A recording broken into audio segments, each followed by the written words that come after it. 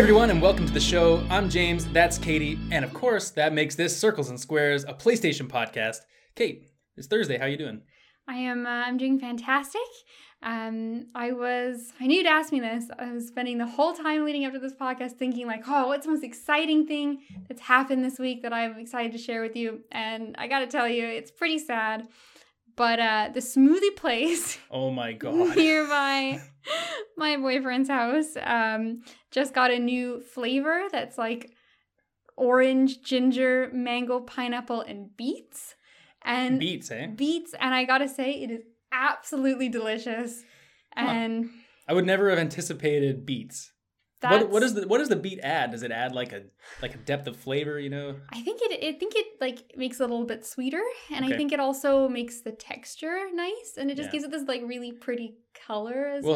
We'll have to guest Dwight Schrute on the podcast sometime to tell us about how the beet can influence Yes. smoothie. Dwight Schrute, if you're listening, please write in. It's funny you should mention that. I actually went for bubble tea earlier today, and I got an Earl Grey milk tea, which was quite pleasant. Nice. What kind of pearls? I actually didn't get pearls. Oh, isn't that the whole like? It was. the whole thing? I was out with someone. They just wanted bubble tea really bad, and I sometimes when you get a bubble tea and you're really thirsty, but the pearls actually do the opposite of quenching your thirst. They make it a little bit less. Because now you're eating. You know, you're also eating, and the pearls aren't exactly like liquidy. You know, it's just I don't know. Wasn't feeling today. It's stuck in your straw, and then you're. Yeah, right. It's I know. horrible. Yeah, that probably sounds really good on mic. That sucking straw sound. Yes, like a millisecond into that noise, like this is a horrible mistake. I'm so sorry. I'll see what I can do when I edit the show, but no guarantees. Sorry if we just killed your ears there.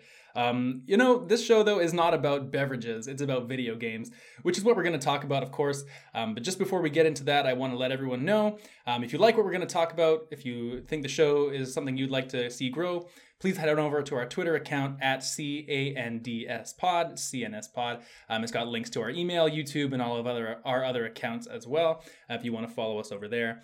Today we're obviously going to be talking about the games we've been playing, but we've also got a news roundup. And then for our special third segment, Kate has prepared a mystery quiz for me to partake, and you guys can follow along at home as well. But for now, Kate, what you been playing? Well, I've got two games I want to talk about today. We'll get started with the first one. This one's funny. It's a game I bought probably like 5 years ago on a Steam sale and just never got around to playing. But I started... Funny how that happens. Yeah, that tends to happen. So it happens in two places, Steam and PS Plus. Yes, I've quite the backlog. But I recently started playing XCOM. Now, which XCOM are you playing? So it's the Enemy Unknown. So yeah, it's not the newest one. This one I think came out in like 2012.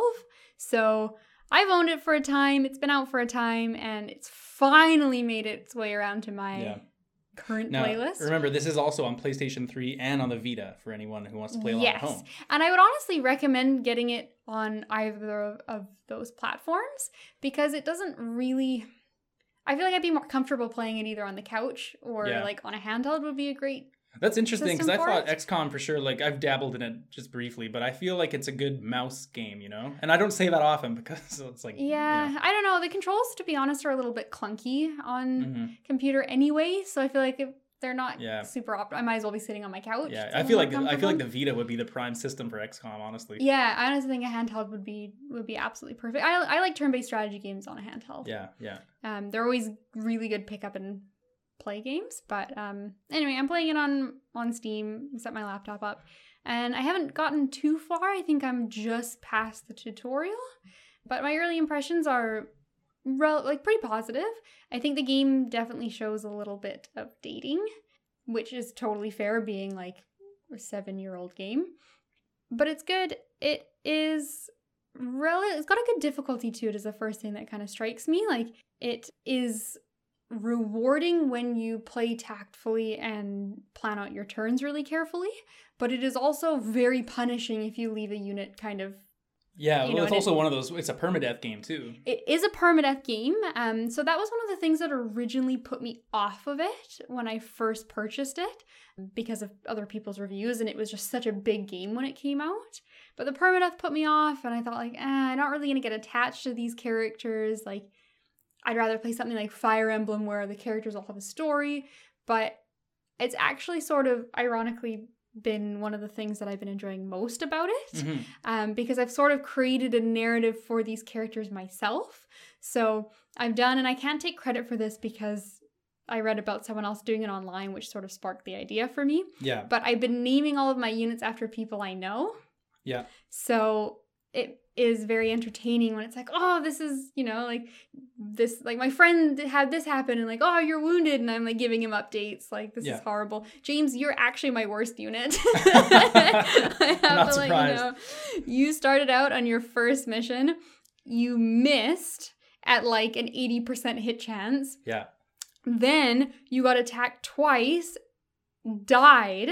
Your death gave a crippling fear to the other squad members around you. I'm sorry, squad mates. I'm sorry. And that was it. So that was your whole game. It was horrible. I have remade you, and you've gotten a kill and leveled up. So hopefully, you'll do better next time. But I'm glad you gave me a second chance. I promise I'll prove my worth this time. Well, if not, you might not be making it back to the team after that. I understand. Don't worry. No need to sugarcoat.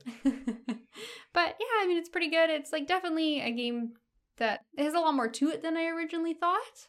Yeah. As well, there's a whole base aspect where you go back between missions and you choose what kind of things to research, which will give you more items or let you kind of interact with the aliens in different ways. So that's kind of interesting. The other thing I like too is you get a world map, and as different things happen in different parts of the world, their panic level goes up. And you can kind of do missions or put resources into different countries to make their panic go down. So you're sort of managing those aspects as well as going in and doing the missions. So it's kind of nice to kind of go back, debrief, and then... It's almost like just a nice little break up from going straight into the next mission. Yeah, exactly. Just another thing to sort of get you a little more involved, because the story seems to be, at least as far as I've played, very minimal. So those things give it a little bit more depth than it didn't have otherwise. So... yeah, I'm interested to see how the game progresses because it's so critically acclaimed. Yeah. How do you like the combat compared to a Fire Emblem or a Wargroove or other, games of that ilk? It's kind of different. I think the biggest difference is you only have... I think you unlock more later, but right now I only get 4 units per round. Or per combat, so it's kind of smaller scale in the sense where you do a very small turn, and then they the enemies, there's maybe 2 of them at any given time, do a small turn. Yeah. But the health and the damage, I find it's very quick to kill things. It's a really lot more about positioning, I think, than a lot of the other games I've played, where it's been something like Fire Emblem, especially with your tankier units, or Wargroove, where your units are very expendable. If you kind of position incorrectly, you're not punished, and you can kind of mitigate that by having a better turn next turn, whereas in this game it's you position someone incorrectly, they're dead. Well, that's important too, because I feel like if you only have a squad of 4, you're relying on each of those members to really pull their weight, It's not like in Fire Emblem you might have 8, 9, 10 units, and if one of them dies, you can usually pull through anyway. But if one of your, that's 25% of your squad if one guy dies in XCOM, and that's a big, that could really throw your tactics way off. Yeah, exactly. You can't afford to lose anyone early. And I found as well, and it might change because the characters progress as they go, and as they level up, they gain different abilities. But I found that some of the classes seem quite a bit stronger than other classes. So I don't know if maybe they're just a little bit more late game oriented and they need to build up a little more. But I found that that's maybe one of my other complaints is you don't get to choose what type of unit your units become. Oh, it's really? sort of everyone's at least for now. I don't know if that's something that gets unlocked later, but at the beginning you kind of you're like a rookie where you have no unique abilities, and then once you level up once, you just level up into a class. But it seems to be at random so far. So what happens if all your guys level up and then they're all snipers? I guess you're in trouble. You can hire more units, so you could presumably hire the medic unit instead. Your deficit that you missed. Yeah. I mean, and I guess that goes along with your units are just nameless guys. But because I'm giving my characters a story and okay, this is this friend and this is that friend. I don't want to replace them with generic soldier that. Is just he's running out of money and he wants a new job, so he's come to me. You don't need no merc. Right? You want your friends to do the damage. So we'll see how it progresses. Overall, I'm enjoying it, and it's kind of fun to play almost as a social thing. Yeah. But oh, cool. Yeah. Anything else? Yeah, the other game I've been playing is definitely a social game. We picked up some Smash Bros. Nice. So Smash Bros. Ultimate is the evergreen title. It's one of those games where we played in phases. We won't play Smash for a while, and then all of a sudden we'll play quite a bit for a couple weeks, and then it goes back on the shelf. And we're in a bit of a Smash phase now, which is fun because I hadn't actually played the game since Byleth was released. Yeah, it's been about that for me too. I usually just check back in when a new character comes out and then, play half an hour, and I'm done. Yeah, so I'm actually quite impressed with Byleth, and I will go on record saying I think she or he, I guess, is a good addition. Very different when compared to the other Fire Emblem characters. I agree, and I think they got a bad rap announcing Byleth because, oh, look, it's another Fire Emblem character. But in reality, if you took the franchise away, Byleth is pretty unique, I think. Yeah, I think it's been a shame how the Everyone's Here banner for Smash kind of accidentally made too many Fire Emblem characters, because a lot of them were like replacing other Fire Emblem characters as new games came out, right? Like, we started with Roy and Marth, and then like we added a few, and like Roy went away, and we got Lucina, and we got different characters. But now that everyone's back, right, you realize just how many Smash characters there are. Yes, I guess. So, but the last 3 Fire Emblem characters have all been really unique. Like Robin is great. I'm blanking on the name, but the dragon one. Corrin. Corrin's half dragon. That's different. Yeah. And Byleth has got all of the items, which really finally like encapsulates Fire Emblem as a whole. Yeah. So, she's great. She's been a lot of fun. But I will say that the best character in the game is Jigglypuff, and you can fight me on that. The best character is Joker, okay? Come on. Yes, I used to be a Joker main, but I've picked up Puff as a joke. Yeah, Puff is tough, man. The Puff is tough. I picked her up as a joke, and like she's just so much fun, and I will play her until the day I die. There you go. Doesn't the level of fun you have from playing Smash Bros. Make you just wish PlayStation All-Stars was better than it was? We got to relate it to PlayStation somehow. Yes. But it would be so great to see them just shamelessly rip off Smash Bros. With all the PlayStation characters. Like, I think that, yes, it would be a complete copy and whatever, but I think it would be great. I think the problem that PlayStation All-Stars had when it came out was it didn't rip off Smash enough. Exactly. It tried to be different. It was so close, but just the way that you scored points was so bad. That was my biggest complaint with it. Yeah, I hated the point scoring thing, and like that could just have been a mode and then have also like a more Smash-oriented mode. It'd be like if Smash Bros. Came out, but the only mode was coin, the mode where you give people money comes out and you got to collect all the coins, like... Well, that's the only mode me and my friends play, James. Get off my show. Jesus.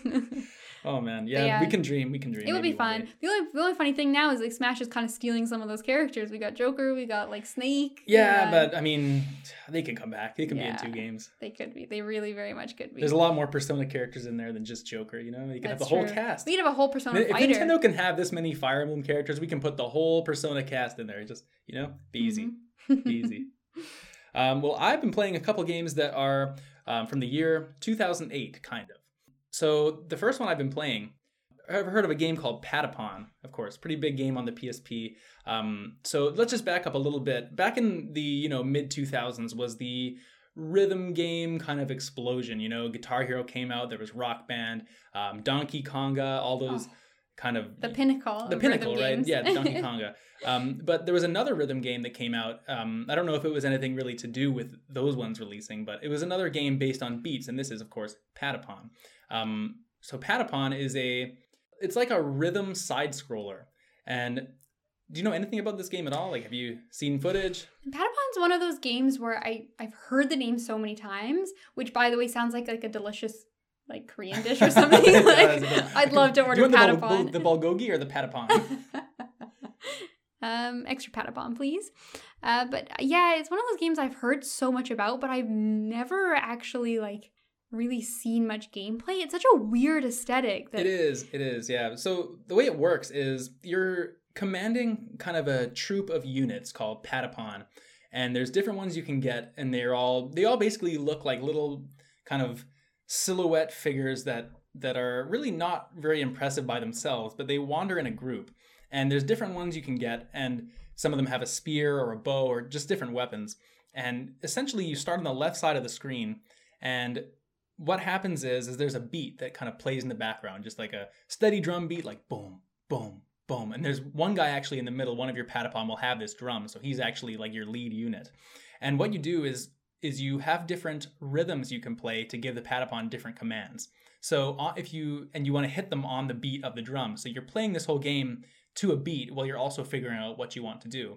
And you start off, you have only a couple different beats that you can use, and the first one is will be move forward. So it'll be like XX circle, and so you on the beat you'd say boom boom XX circle, and when you hit it, the Patapon begin to sing to the music. They're like pata pata patapon, and then you put in the beat and they go forward, and then you get other commands like attack, or there's a defend one, and it kind of gets more and more complex the further you go. And the enemies are coming from the right-hand side, you're coming from the left. And you have to basically move to the beat and know when to put in each command, because they take a few seconds to happen after you do them, because everything moves to this rhythm. So you really have to almost predict, okay, I think the enemy is going to attack now, so I better use this defense beat before they even do their attack, because you kind of just get to know what the enemies start wanting to do to you. And so it's a little bit to get used to. It's kind of one of those rub your stomach and pat your head type of things, because you're on one hand, if it was just a regular action game, you'd be doing these commands a lot quicker, but because you're limited by the beat, you have to think a lot more about it. And the other thing too is the closer you are to hitting the beat, you begin to get bonuses, like your Patapon will become, I guess, happier or something, and they become to be more effective the better you are with the beat. So with that being said, I hope you understand enough. This game is, for some reason, I find it hilarious. It sounds ridiculous. It is ridiculous, and so you'll do these levels, and then you'll go back to their kind of village or whatever, wherever the Patapon live. I don't fucking know. It's weird. There's this tree, and you gather resources as you go through the levels. The first few levels, you're just killing these enemies that don't even fight back, and you're collecting resources which you can use to build new Patapon, or you can build upgraded weapons for your Patapon, or all sorts of different things like that. And you're slowly kind of building up this squadron of guys, and you're trying to get further and further. The Patapon Army of Death. The Patapon Army of Death, right?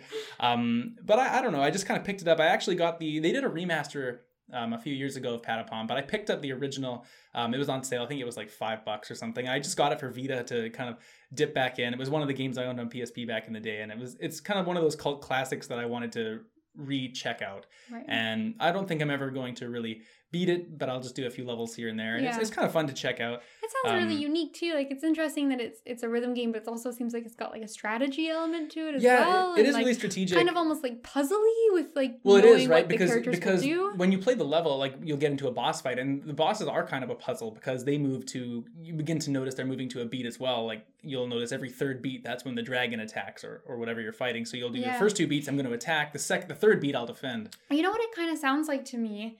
It's almost sort of a progression of that, I guess, very niche style of game. Yeah, rhythm side scroller. Yes, the well-known rhythm side scroller. It reminds me sort of, the gameplay might be similar to something like Crypt of the Necromancer, or the Legend of Zelda one that came out. Because that one, it's a rhythm game. You move on the beat and you have different moves, but it's kind of like a puzzle too, in the sense that you find out what the enemies do on their turns. Some of them will attack every third beat or something. So you have to kind of play around what they're doing more so than very anything similar. else. Yeah, it's very similar. Just instead of, I guess, those games are more of a top-down action, whereas this is a side-scroller. But same kind of idea. And you do replay the levels several times, because you're going through collecting the resources and whatnot. And so you do kind of learn the best rhythm to do each level in. The game's not always obvious in what you need to do, though. There's this one desert I'm stuck on right now where the Patapon are it's too hot. We need this item before we can be able to go across the desert. But the game doesn't tell you where to get this. I just need to figure it out. And I don't know if that's maybe an old game design philosophy, it is 12 years old or what, or maybe I'm not missing something obvious, maybe or whatever. You're just not relating to your Patapon. I need to maybe go back and bond with my Patapon a bit more before I get past this desert. But it's a cool game. It's got a unique look. The music's kind of cool. It feels good to play here and there, but I wouldn't say it's, going back to it now, I wouldn't say it's something we have to play. I would be interested to check out Patapon 2. I know there was a sequel that I never tried. Okay, see what they've kind of improved on and changed. Maybe they improved it or something. I don't know, but it's a cool little game. The other one I've been playing, again, on my Vita, I've really been picking this thing up recently. This game I definitely would recommend to anybody, of course, Persona 4 Golden. This game originally, Persona 4 came out in 2008 also, but this is obviously Golden, came out in 2012. And I have a really interesting opinion on this, that like people seem to think this is the best Persona game in terms of the story and everything. And I think that playing it after 5, I can see where they're coming from, but I don't agree that it's better than 5. Okay, you think maybe they are a little nostalgic because they played it before 5? I don't know. Like there is an argument to say that it is better than 5 story-wise, potentially. I think 5 just goes more in depth and does a better job of letting you spend a bit more time with each of the characters, and maybe fleshes out the story slightly more than 4. But I mean, I'm not at the end yet. I think I'm on the 5th palace. Right. So I mean, I can't really speak to the whole story, but so far I think 5 is the better game. But 4 is still, like, it's a very engaging story. And I mean, the music's same thing. Like, the soundtrack is different than Persona 5. It's a bit more of a chill kind of vibe soundtrack, but it's still awesome music. Great art. The art's as good as ever. Some of the animation, some of the character designs I think are even cooler than 5. But I will say if you cancel out the story and everything, the game, I think, begins to fall a little bit short from 5 in terms of the dungeons. Firstly, because the dungeons in 5 are very much like they're crafted, like you're in the palace and it's this castle and it's been made and it's got this whole map layout and it's got all these interesting rooms, different size rooms, like different puzzles and tricks and things you have to figure out. Whereas in Persona 4, the palaces are all just corridors. Like it's a straight hallway that leads to a straight hallway that leads to a square room with a couple doors and then a few more hallways off of it. And every palace is like that. They're just different aesthetics and different music. So it doesn't feel quite as crafted or like bespoke as 5 would feel, just because of the linearity almost. Right. The environments don't feel as unique and special when you get to a new palace. They do feel unique. The aesthetic is unique, but if you took away the way it looks, then it's really just the same kind of hallways and whatever. But the enemies are just as cool. The personas are just as cool. What it does have is a really neat mechanic where at the end of every battle, you get a variety of cards that pop up. And they have different... I really wish they'd brought this over to 5 because it's one of my favorite aspects in 4. So you'll get, say you beat a fight, and anywhere from like 3 to 5 of these tarot cards will pop up. And they'll have things on them like restore HP and MP, extra experience, no encounters for a little bit, or they could just be blank. Some of them are like no money this round. There's all kinds of different things you can get, and you can take the one that you want the most. So you could say, oh, my HP is getting low on my guys, and I want to explore this dungeon longer. I'm going to take the HP up card, and maybe I can do another fight or something. But the interesting part comes in where if you manage to be able to take all of the cards, then you get a bonus for next time. So there's some cards that are say, take no money for this battle, but then you get to pick up 2 more cards. So you can kind of chain them together in a way where it's like, oh, is it worth taking all 5 of these? But then I might not get any money or experience this round, but then the next round I'm starting with this kind of chain bonus and more cards will appear next time. So I think it's kind of cool to figure out how to get the optimal take all the cards after a battle. And I think it's something that 5 would have benefited from having. It's another way you can restore your health as well and gain extra experience points and stuff like that. So I like that a lot. The other thing I don't think is quite as good about Persona 4 compared to 5 is that the confidants don't have any outside of battle skills you can pick up. So if anyone has played 5, the characters in your party, as you level them up, they'll get more skills for combat. But there's lots of confidants that you meet that don't actually join your party, and they're like side characters in the world. Yes, but they are extremely they're useful. They're very useful. Reasons. So in Persona 5, for example, there's one guy who runs a weapon store, and the further you level up his relationship with you, you begin to get discounts at his shop or expanded inventory, things like that. But in 4, the confidants don't grant you any extra abilities outside of battle for leveling them up. So if there's someone that you just know, like there's a little girl you're living with, the daughter of the guy you're staying with. Her name is what's her name? I can't think of it off the top of my head. But her name, when you level her up, it doesn't do anything for you except for that her persona type you can get higher. Oh, you know what I mean? So it's still like the person of like it's like the Hierophant, the Hierophant or the Jester or like the chariot Yeah. persona, but so you'll be able to make higher level personas of that type, but it won't grant you any other abilities. Like you won't get any benefits. Okay, aside yeah, from I that. see that being tough because there's always with those games, because I've almost finished Persona 5. I'm so close, and I did actually play like maybe the first 5-6 hours of Persona 4, but I was playing the not Golden edition, and I ended up pausing it because I felt like I wanted to play Golden, and I would come back to it. But in those games, you're always sort of trying to decide what you want to do with your time, and you can't do anything, and it's kind of like a constant. You can't do everything. You can do something. You just stare at a blank screen for 100 hours and I'm done. No, sorry, you can't do everything. Yeah, that's a good point though, because in Persona 5 it's hard to decide how you want to spend your time, because there's a benefit to hanging out with everyone. Yeah. Which is arguably, they're all important, just depending what you value the most. But in this game, I think it really encourages you to level up the party members the most, because you want the in combat abilities. Like, I don't really care if my chariot is going to give me a level 6 or a level 5 persona or like extra bonus experience, because you can just level them up anyways. And it is helpful, but not to the same degree. Yeah, it doesn't have the same level of impact when the other one would also give you the confident bonus, but also then something in combat. So that's a shame, because I Persona is known for having an amazing cast of characters, and there's times this one does. Yeah, and there's times in 5 even where like some of the confidants I tried to max out first were ones that I didn't really find tons of benefit for their actual stats, but I just liked them as a character and wanted to see them, like, how their story progressed. Yeah. So it's nice when they all sort of have like an equal kind of benefit to the game, and you choose based on who you want to hang out with. Yeah. Versus like, well, I'm really interested in this character, but like that bonus is just so good I can't ignore it. That's the thing, and I find myself kind of missing out in some of the story in this game, because there's a few side stories that I'm really interested in. You can get a part-time job at a hospital, and there's some weird, maybe slightly paranormal things going on, and you can get another one, which is this lady who's at a daycare and whatever. And I'm interested in their stories, but I just don't feel quite as compelled to go back and spend my time with them, because it's not quite as beneficial as it is in 5. And I'm maybe missing out on some cool side stories just because I don't feel it's quite as important.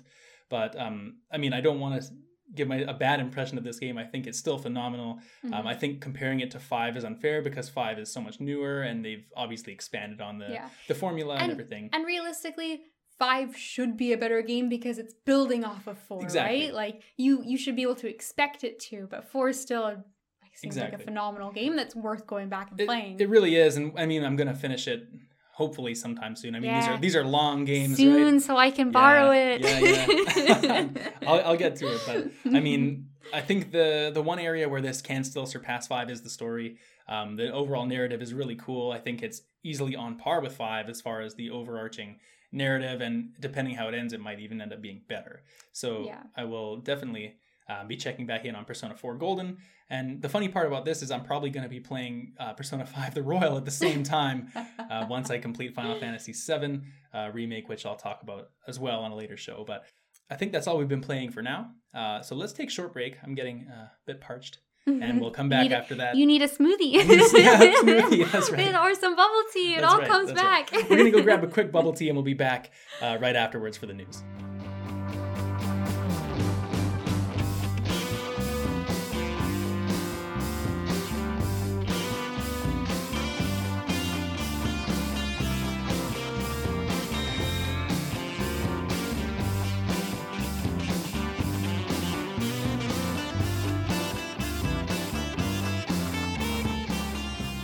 All right, everybody, welcome back to the second segment. And just before we get into the news, I need to clarify, the little girl in Persona 4's name is Nanako. And I just need to put it out there that I did know her name, just caught me on the off guard there. And her name is Nanako, okay? But that's not what we're here for. We're going to talk about the news, and we got a couple stories here. Kate, would you like to take the first one? Yeah, absolutely. And this first one's some pretty good news. It comes from us from PlayStation blog from Herman Holst himself.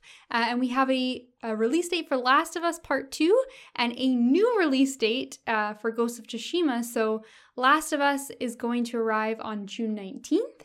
And then Ghost of Tsushima, which originally was going to be set to release on the 26th of June, has been pushed back to July 17th. Right. So it's great news for The Last of Us Part 2 because last we heard it delayed indefinitely. Mm-hmm. So June 19th seems very close compared to indefinitely.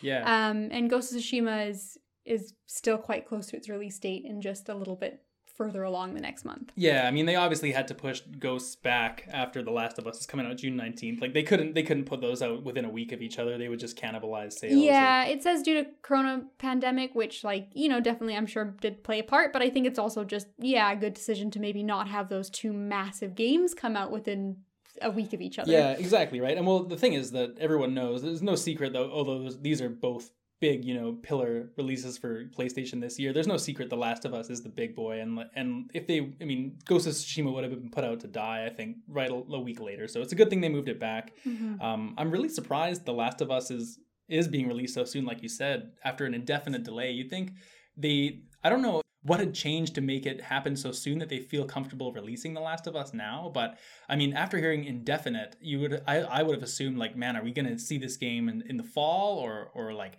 early next year? Like, indefinite sounded really ominous, and to get a release date that's within, less than a month's time is really surprising, but it's a good surprise. Yeah, exactly. I was surprised too when I saw the news that it was one of those, like, is this even a real article at first? But yeah, it seems like, I guess, whatever was causing the delay didn't end up to be as, maybe it was more of a precautionary thing, just in case, like, worst case scenario, it takes a lot longer, but it seems like whatever was delaying it is working out. And I think it was because they weren't able to produce the game on the level they thought because of the corona and shutting everything down. But I would be interested to know how they've spun this around to be close again so quickly. Anyway, I'll take it because I want to play that game really bad. Yeah, well, it's putting pressure on me. I don't have as much time to be the first one as I thought I did. Man, you do.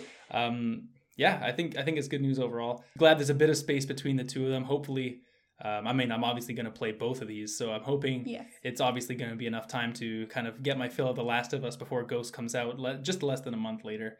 It's going to be a good summer for games, I think. Yeah, absolutely. Obviously, having these two, what more could you ask for? Yeah, absolutely. Now, this brings up an interesting question I'll ask you, and just kind of something to think about.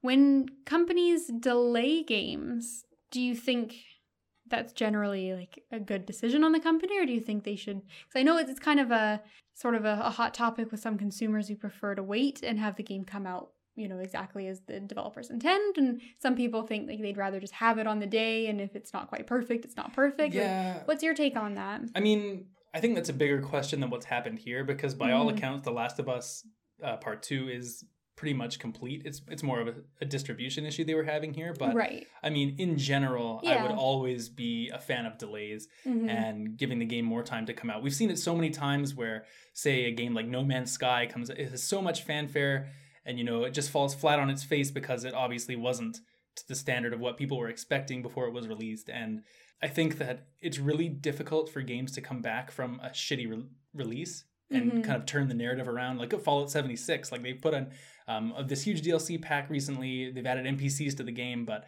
I mean, this is Fallout we're talking about. It's one of the biggest franchises in games over the last decade. And because of how shit their release was, like, no one's even talking about that right now, And you need to have a strong launch in this era, just because every month there's, 1, 2, maybe not now because of the corona stuff going on, but I mean, the last few years there's been at least one humongous game, within every month or every other month, and you can't afford to get those bad reviews or someone's just going to buy a different game. Yeah, simple as that. I agree completely. I'd rather wait and the game comes out exactly as the studio envisions it, and it's perfect. And we get the experience that we're hoping for. And I think another good point to think about too is it's so much better for the studio and the employees. One of the biggest problems working in the gaming industry is those like really stressful crunch times, and they're doing so much overtime and trying to push for deadlines they're oftentimes quite unrealistic, and delaying it if it's not going to be ready in time. Yeah. Hopefully you'd expect to maybe mitigate some of that stress put on the teams as well. You'd like to think so, although I mean some of these studios, I'm thinking like, man, are they just going to crunch now until June 19th when they could have been done by now? Yeah, exactly. It still happens, but I mean in principle, I think that's on the money. Like that's the hope, right? You'd hope that people don't mind taking a day off because they do have an extra month to work on the game or whatever the case. Yeah, or at the very least just not put in insane levels of overtime, maybe you right? could just do an 8-hour day instead of a 14. Instead of putting in, you've got 100 hours left to do in a week, now you have a month to do it instead. Yeah. In a perfect world anyways, but yeah. Hopefully those type of things help out. The Last of Us really leads in nicely to our second news article today. Yeah, which is not quite as positive of an article, unfortunately. This is probably about as negative as it gets. This one comes from Forbes. Paul Tassi writes over there. The Last of Us 2 really had a big leak come out. This is the quote from Paul. Parts of the game taken from a dev build have been leaked online, are being disseminated across YouTube. This includes an enormous amount of cutscenes from the game and various dev menus that reveals levels and plot points from The Last of Us Part 2. The rumor currently circulating is that the dev builds are leaks from a disgruntled Naughty Dog employee who was tired of being mistreated there, so he decided to mass leak all of this stuff. That has not been confirmed at all yet. This could end up being a fan creation based on the fact that this is a dev build and Naughty Dog is a studio known to be extremely known for extremely intense crunch. So this obviously really sucks to have. I mean, these are the juicy details, right? This is the whole reason people are clamoring to see what happens in The Last of Us Part 2, and now you can, you might get spoiled online. Yeah, this kind of thing is awful for any game, but especially such a story-heavy game such as The Last of Us 2 that people are already invested in because of playing the first one. It's really just like the perfect storm of awful. Yeah, I know. It's I mean, yeah, like you said, it'd be one thing if they maybe leaked like, oh, there's a new, Call of Duty coming out, but that's just, it's like, revealing, like, it's a reveal that's getting ruined. But here you're basically ruining like crucial plot points that people have been waiting years to find out what happens to Joel and what happens to Ellie and what happens to these characters. And there's a good chance that people are going to get this ruined. Yeah. I think it's just terrible. Did you personally get it ruined? No. Okay, yeah, I luckily managed to avoid it, which was double whammy for me because as it keeps coming up and I keep having to shamefully admit I haven't played the first one yet. So I was worried like twofold. Not only would it spoil part of the second one, but it might spoil some of the first game for me as well in context. But luckily I managed to see a lot of articles and not actually get into any of the juicy details. Yeah, I mean, the internet's a cruel place, though. Like, yes. I mean, it's going to be it's a minefield out there, you know what I mean? It's going to be tough to avoid the whole time, but I mean, let's assume for a minute here that there's no confirmation that this was a Naughty Dog employee, but I think this is really coming from because this was a dev build the leaks were from. So obviously someone either had created this as a farce, or if it's accurate, which it seems to be like legit footage, then it's like the question is like, do you think this was brought on because of the work from home situation, or is it just a case of someone really did try to go that far out on purpose or was it more of a case of like, hey, these files were, on someone's computer and they're one of their family members was at their house and had an idea for a stupid practical joke or something, Yeah, I mean, I think regardless of who did it, it was, like a bad call on whoever it was, whether it was the employee, someone who like came across it on maybe an unsecure home computer from working from home or something. But I think if it was a joke, intended as a joke, it's not funny. No. If it was intended to be hurtful for the studio, I think that's misguided because the people that are getting hurt the most are fans who are getting it spoiled, and also maybe other coworkers who like have just put so much love and passion into the game. And well, that's the thing, right? And I mean, if I was an employee getting dragged through glass every week and working 60, 70, 80, 90 hours a week or whatever, I mean, maybe 90 is a bit extreme, but like hopefully working like extreme. crazy overtime, like even if you're really mad at your boss, Neil Druckmann's over there making you, like, whipping you with his weapon, like, making you work harder. But at the same time, it's like, you're not really hurting the higher ups at Naughty Dog. Like, this game's still gonna sell like crazy. I don't think this is gonna hurt the sales significantly at all. I don't think so. And the people that like majority of consumers don't even know about this leak. Like, they just go to the store. They don't really keep up with media. They just know, like, oh, The Last of Us, that was fun. It comes out next month. This is like, another I'll pick big it up. game. But they're not listening to this podcast. They're not going to IGN and you know, but it's true. Like, this is for people that like PlayStation, you know, and we're the ones following the story. Yeah, it's going to be the niche kind of crowd that's a little bit more like into doing the journalism side of it as well and keeping up to date. And I think those are the people it hurts the most is, the fans who've been looking forward to this and kind of want to experience the game naturally as they play. And I think, you know, maybe if you are being, you know, whipped and overworked, that's, you know, like, it's fair to have such a resentment towards it, because that's, you know, not an ideal working condition. But I think it's definitely a misguided and unfortunate retaliation, if that's totally the case. And also your coworkers that are in the same situation as you, like, their hard work, they've been pouring years into this game too, and they, I'm sure, like, at least for all their you know, blood, sweat, and tears, they want this game to come out and be as surprising and as impactful to their audience as possible. So at least that's a payoff on their work. Exactly. They want to be proud of it and get a Game of the Year. And Like, well, I mean, I think they still have probably a good chance of getting that despite this. But I think it just lessens the impact and kind of puts a damper on what would otherwise be maybe the biggest release of the year across all the video games, you know? And it just sucks that this kind of thing has to happen. And I mean, if you're a leaker, just don't do it, man. Just you know, put your talents to somewhere else and yeah, exactly. You are very talented if you're like data mining or leaking or doing whatever, but yeah, find a better outlet. You can be better. Go back to like making fake Smash characters, because those are actually funny. That's right. There you go. Well, that's the news for today. You know, hopefully no more big leaks come out for next time. But let's take one more short break, and then I'm very excited to see if I can get a perfect score on the upcoming quiz.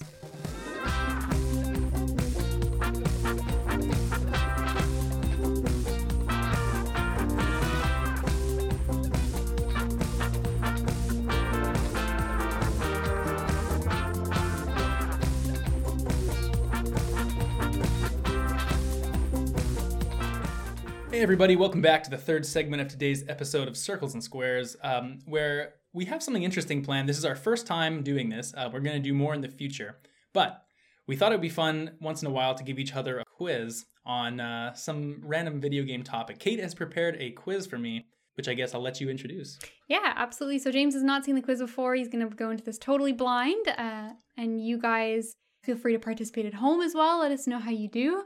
Hopefully... Let's hope you do. Let's hope I get perfect and you can try and match my score. Right? Well, we'll see. We'll see. What's the topic?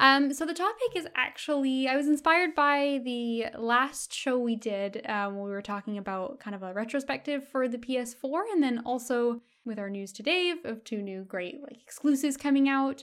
So I was inspired by some great PlayStation exclusive games. So I've got a list. It's sort of a two-part quiz here. I've got 5 amazing PlayStation exclusives. Mm-hmm. And I've got here, so the first part is going to be, I have some snippets from the IGN reviews. Okay. And you're going to have to correctly match up which review is for which game. Oh, shit, okay. But then the second part, and my personal favorite part of the quiz, is I also have the worst review from Metacritic user, and you must correctly then match up the horrible review, horrible scathing review to the game as well. All right, let me get my my pen and paper ready here. I'm just gonna write down some notes about. You know what? Maybe I'll skip the pen and paper. You take this as seriously as you need to. This is okay. You know what? Let me get my phone out here. I'm gonna just write a few quick notes on here. I really want to try and ace this, you know? Okay. You know what I mean? Well, it's very important. To start out, I will tell you the 5 games I've picked. So it's not going to be totally random. I'll read you all the good reviews. You'll match them up, and then I'll read you all the bad reviews. So the games I have selected are The Last of Us. Okay, hold on. I'm writing this down. Okay. I'm going back to the paper. The phone is too hard. The phone's too hard. I don't have the proper app for this. Here we go. So the games are... The original or the remaster? No, these are all games that are currently out. It is the original. Okay. Original The Last of Us. Bloodborne. I couldn't help myself. Bloodborne. God of War, the latest one, number 4. Uncharted, the original. So Uncharted 1. Drake's Fortune. Yes. Okay. And Persona 5. And Persona 5. All right. I knew you'd put that in there. Yes, I had to. Okay. But I knew you'd appreciate that. All right. I got this. I got this. So I will read you now, and you can match them up now or all. So we're going to do the snippets from IGN first. These are the snippets from IGN. Now I have bastardized them slightly just so that it's not extremely obvious which game it comes from. But these are sort of their verdicts. And I will tell you the score IGN gave them too, just for fun context. Last of Us got a 10 out of 10. Yes, it did. Bloodborne got a 9.1. Okay. God of War got a 10 out of 10. Well deserved. Uncharted got a 9. Uh-huh. And Persona 5 was a 9.7. Wow. Royal got the 10. Royal got a 10. But this is just the original Persona 5. Fair enough. I think Uncharted 1, looking back, just to say, I think it maybe scored slightly higher than it should have been.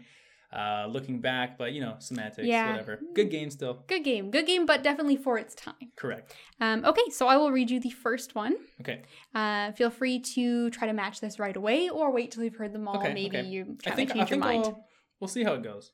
Okay, so in short, the studio has crafted a game that impresses in virtually every way.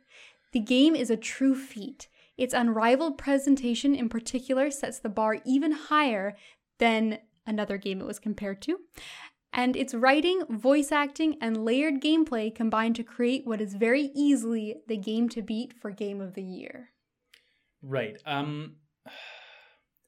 My initial thought was this is going to be Uncharted. But since you said layered gameplay, I think the original Uncharted was a bit more linear. So the first one is either going to be The Last of Us or God of War.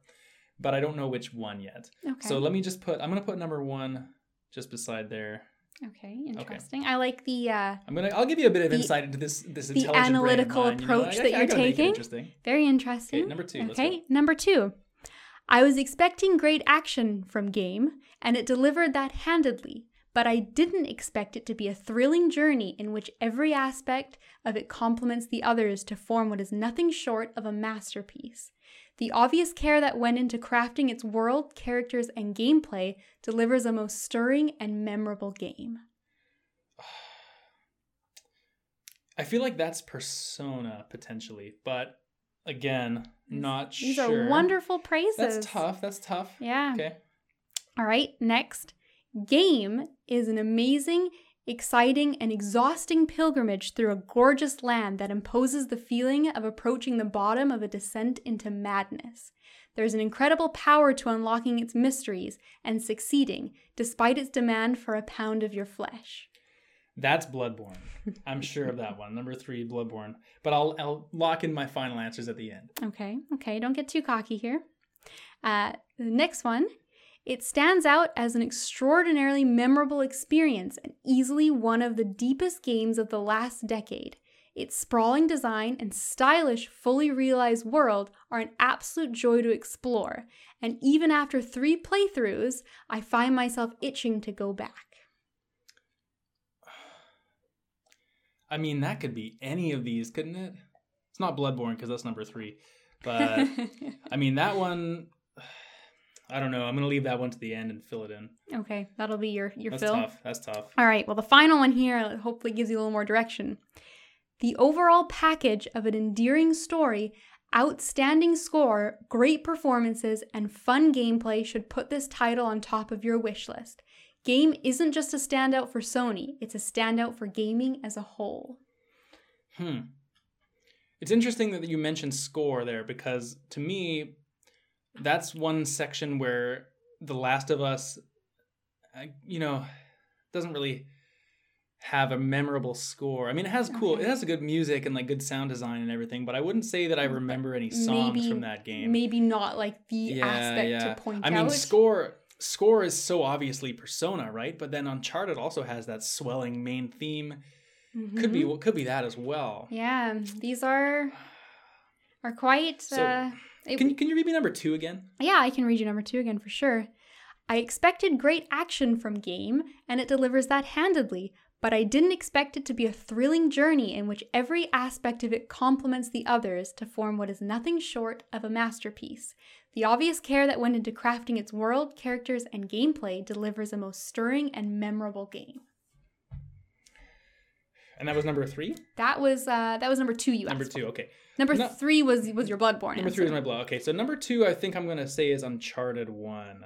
Okay. Because you're expecting action, right? And that's what's important there. Uncharted is first and foremost, I think, great action, climbing around. I think that's that. So that would leave Persona to be the one with which is the one where you mentioned the score, number 5? That was number 5, yeah. The outstanding score, endearing story, great performances. Yeah, so I think all those 3 really describe Persona 5. Okay. Especially since story is mentioned there. I mean, it could be The Last of Us, but I don't. Then again, the score is what makes me think it's Persona. Mm-hmm. So let's go with 5 for Persona. Bloodborne is 3. I'm going to check those off. I think I'm locked in there. All right, that was your most confident answer. That leaves Uncharted 1 as number 2. Can you read me number 1 once more? Number 1 once more, sure. In short, Studio has crafted a game that impresses in virtually every way. The game is a true feat. Its unrivaled presentation in particular sets the bar even higher than another game it was compared to, and its writing, voice acting, and layered gameplay combined to create what is easily the game to beat for Game of the Year. Doesn't help me. That could easily be both. Number 4 was very ambiguous as well. Yes. I think there's one aspect of that that's pointing me in a slightly in a direction. What was it said unrivaled presentation, or what was the line there? For number 1? The one you just read, yeah. It has impressive, it's unrivaled presentation. Right. Yes. I'm going to say that is God of War because it has the behind the back unbreaking camera shot the whole way through the game. So I think that is unrivaled presentation. Right. That's We're never been done. really reading into the subtleties of this. When it's this close, you have to. What else can I do? There's nothing else to go on. So I'm going to say God of War is number 1. That leaves The Last of Us as number 4. The Last of Us and I'm going to lock those in. Lock those in. There. All right. No takebacks. Nope, that's fine. Do I get to know how I did now, or is it after the second part? It's up to you, I guess. What would you prefer? You're the quiz master, man. All right. Let's do the second part now. Let's do this part while they're fresh in our minds, and we'll see. Idea. So number 1, with its the crafted game, it's a true feat. Presentation sets the bar high. Writing, voice acting, layered gameplay.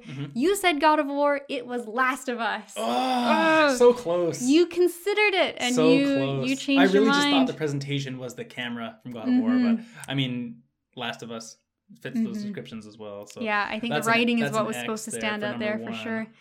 So number 2 was the everything forming together to be a masterpiece, the care in the world, crafting characters, gameplay. You said that was Uncharted. It was God of War. Unbelievable. That's hard. You know what? It's hard. A lot of these games have, all of those things in spades, right? I got to be better than this, man. I hope I got at least one. So number 3, you were very confident was Bloodborne. It absolutely 100% right? was Bloodborne. That was the obvious A pound of your flesh. And also descending into madness. That's none of the other games. So maybe Last of Us, it's got that plaguey sort of thing going on. But it does, but I wouldn't say it's madness. Bloodborne for sure. Thank God I got one. I was so confident. Persona 5, so number 4 was Persona 5. Yeah. With its sprawling design, going back. I thought maybe the 3 playthroughs might spark that because it has the New Game Plus system. Yeah. So, sorry, number 4 was what? Number 4 was the one where it talks about the sprawling design, stylish, fully realized world. Number 4 was Persona 5. You said it was The Last of Us. But it talks about those 3 playthroughs, which are New Game Plus-y, and the word stylish stood out to me a lot there. Yeah, it did. Which makes number 5...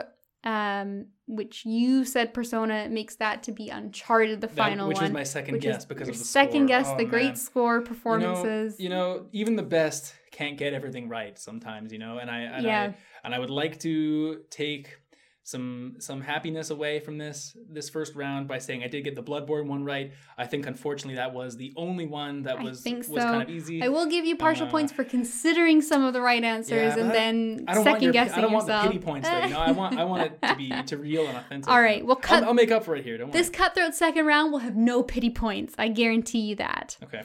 So these are the scathing Metacritic reviews, and I gotta say some of these were absolutely phenomenal reads. So is this like the worst review? So all of these games have amazing scores on Metacritic. Absolutely phenomenal. About the same as IGN, give or take a bit of a score.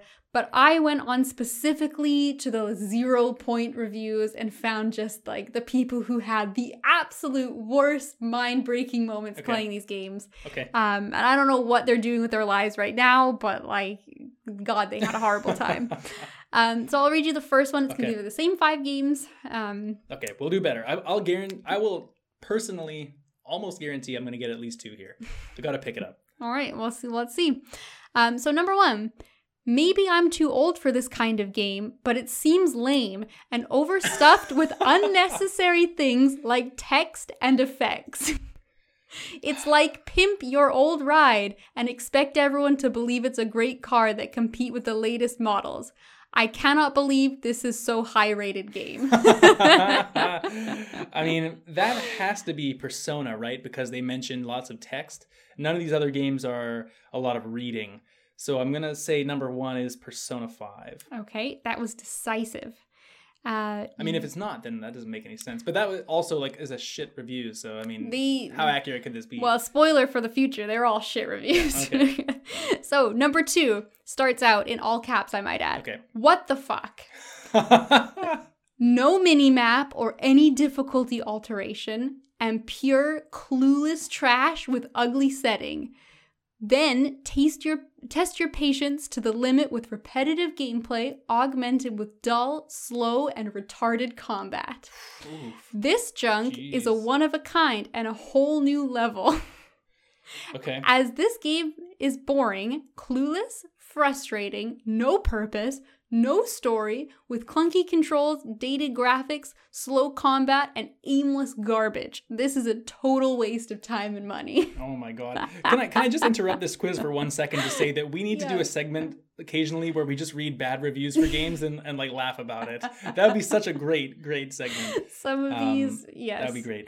That has to be Bloodborne, right? Because the rest of these are all very story-heavy games. So if you're like not able to pick up on the story in The Last of Us, God of War, Uncharted, like why are you even trying to play those? So I'm going to say that's definitely Bloodborne. It's definitely Bloodborne. Okay. We'll move on to number 3 then. The plot is bereft of any innovation and is advanced only by long, poorly rendered cutscenes. Do you see all the perfect scores this overblown, poorly designed travesty got? Rip gaming journalism. If you know anyone that considers this game more than a 5 out of 10, put them down. Oh, Jesus. The infection has already taken their mind and you're doing them a mercy they don't deserve. Ooh. So when you were reading that, I thought that it was going to be Uncharted. But since you said the infection, I'm thinking it might be The Last of Us. But again, I think I screwed myself over last time by reading into these small word choices and I selected the wrong game. So I'm going to put 3 as potentially Uncharted. Okay. I'm going to put 3 as either Last of Us or Uncharted and see where it goes. We're undecided. Okay. We're getting less decisive. Yeah. Well, but we'll read 4. Maybe one of those will match. So 4 is my personal favorite bad review. Boring, one tedious battle after another with a few predictable puzzles thrown in. A friend lent this to me for the weekend. I took it back on Saturday morning. What the hell? What are they? So, yes. Did they play this Friday night? Friday and night. Just decided for like 2 hours? I don't know. Well, it'd be funnier if they started it Saturday morning and just took it back. Like, took it back 20 minutes. Yeah. Friend lent it to me for the weekend. Took it back Saturday morning. If you are into boring crap, this is for you. Okay. Boring crap. Boring. Not even boring. You not didn't even boring. So you like read that accurately. I am reading them accurately, yes. I'm not ESL. I am reading these word for word. Okay. But yeah, I love the implication. Not that there's anything wrong with being having taken ESL classes. No, absolutely not. But this... I mean, he was just in such a fury after sending the game back Saturday morning. I mean, the thing is, if the game is that bad, why even bother editing your review? Obviously, the studio didn't put effort into editing their game, so... Yeah, of course. That one is tough. And I feel like I mean, all 3 of the games I have remaining... I'm locked in on Persona and Bloodborne, I think. But the remaining 3, Last of Us, God of War, Uncharted, they all have puzzles that I could see someone with the negative aspects describing as repetitive. So, but I mean, how repetitive is it if you've played it for one? Exactly, how you would solve one puzzle, right? Yeah. I'm gonna leave 4 again As undecided. undecided. Okay, maybe 5 will help you out. I hope it does. Otherwise, I'm screwed. All right, now 5 is quite the read. I recently played this game because of all the hype, and my friend who never games and camps in the Call of Duty series liked it. So I gave it a try and thought it would be a good idea. But as a gamer boy, I was flat out wrong. Ooh, and gamer boys know what they're talking about. Yeah, he's a gamer boy. This was, I believe, the worst adventure game I have ever played in my entire life. The reasons for it being terrible are the game is basically a no fun grind, and I found myself screaming at the game halfway into it, in all caps, please just end, I don't want to play you anymore. But I'm not going to not finish a game, ellipses. It's incredibly retarded, and the story makes no sense. It's so upsetting. The only thing positive about this game is the graphics are spectacular, but the problem is that nothing fun or interesting ever happens in this game. Jesus Christ. But he finished it. He finished the game. I commend this person that wrote this review just for finishing the game, unlike our counterpart who gave it back on Saturday morning. Like, yes. I mean, at least give it a go. This guy kept at least all the way through till Monday. The thing about that review is that doesn't even really tell you anything about the game. Like I've learned nothing about what this game is. I will, as a caveat, have to say that I sort of did have to pick things that were a little bit vague, so it wasn't I understand. obvious. I understand. You don't want to give me someone so smart such as me too easy of a quiz. Exactly. But yes, as the guy who got 1 in the first round. Listen. Okay, you're redeeming yourself here. It's fine. Okay, let's see. I gotta get this straightened out here. So 5 is the most ambiguous of all of those. So 4 and 5, I'm really stuck. Can you read me number 3 once more? Just give me the Coles notes, read you number 3. So it's bereft of any innovation and advanced only by long, poorly rendered cutscenes. The perfect scores are overblown. The affection has taken their mind. If someone's giving it a 5 out of 10, okay. Put them down. You can pause it there. That has to be The Last of Us for 2 reasons. Number 1, they mentioned infection. Number 2, it said perfect score. So that's obviously not Uncharted. God of War got a perfect score as well, but there's nothing to do with infection. So it has to be The Last of Us. Okay. I like your deductive reasoning. That leaves 4 and 5 as an absolute crapshoot.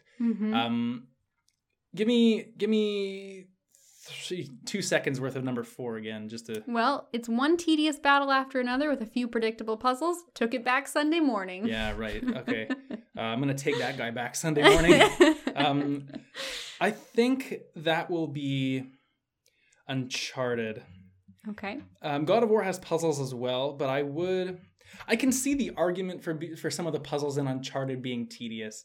I mean, if I was to go back and play Uncharted Run right now, I might think some of the puzzles might be tedious. A lot of climbing, a lot of swinging, a lot of, maybe some light physics puzzles. It's not bad, but I mean, I can see maybe where that aspect is coming from. I'll say 4 is Uncharted, which leaves 5, whatever that guy was talking about, to be God of War. Right. So he finished God of War and hated every second of it. I don't understand how a human could have that opinion of God of War, but I mean, to each their own. I mean, I'd love to say to anybody, like, if you know anybody or you yourself like writes these kind of reviews, I'd just love to pick your brain. Like, what compels you to be like, I hate this game so much, I need to just go like tear it apart on Metacritic. I think a lot of people that do this are like they want the clickbait that they want to be found, but I mean, people. There is true. People that have these opinions. Like, I'd love to sit down and talk with someone who this is their legitimate their opinion. The thing about it too is like, do you know you're being really funny? Like, this is hilarious. Or are you just that outraged? Or to you where just like, this is what your opinion genuinely is. how you feel. You're getting your thoughts out. You're spitballing. Yeah. But okay, so you're locked in. You feel confident with your answers? Yeah. Well, I will tell you did much better this round. Yeah. So number 1. With its lame, unnecessary things like text and effects, was indeed Persona. It's gotta be, yeah. Very text heavy. I can see text heavy being a critique of the game, but like, well, I mean, I don't think I would I don't think I would go as far to say that text is an unnecessary thing in a game. I think the thing about that is, like, yes, Persona is text heavy, but if that's your style of game, that's what you want. Yeah, exactly. You're not going to play an RPG like that and not want a bunch of text. Like, you're just in for the wrong experiences. If you went into that not wanting text, you're going to have that opinion. So yes, exactly. So, it is a JRPG. Yeah. So that's what you're getting. Number 2 was indeed Bloodborne. Okay. Difficulty, no mini-map, Bloodborne. I will say everything else hurt my soul to read, but it is Bloodborne. Yeah, I don't know. That's again, it's not a game for everyone. See, I could see that being a real opinion as well from someone that got absolutely shit kicked by this game, yes, and just got so mad they like broke their PlayStation and put this review on Metacritic. You know, I can see it. Yep, they're now a PC gamer. I think those people are wrong, but I can understand. It's niche. It's not for everyone for sure. Number 3, it was also correct. It is indeed The Last of Us. I don't know if this person intended for, to pun off the infection, but it did, and it worked for you. Hey, if that's, I mean, what else could I have gone on, right? Yeah, exactly. You got it.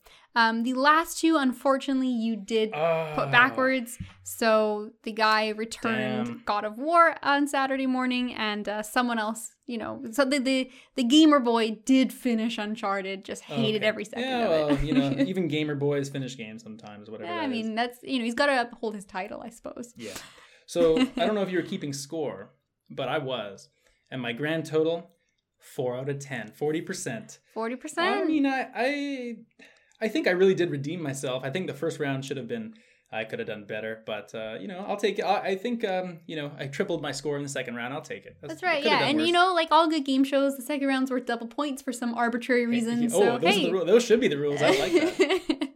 Wonderful. Wow. Hey, Kate, thanks for preparing that quiz. That was fun. Thanks for playing. I had a blast. I will definitely. So it's my turn for the quiz next time. Probably in a few episodes. We'll toss another one of these in. Yeah, there. Absolutely. Write us in. Let us know how you did. Yeah. Your favorite review you've ever come across.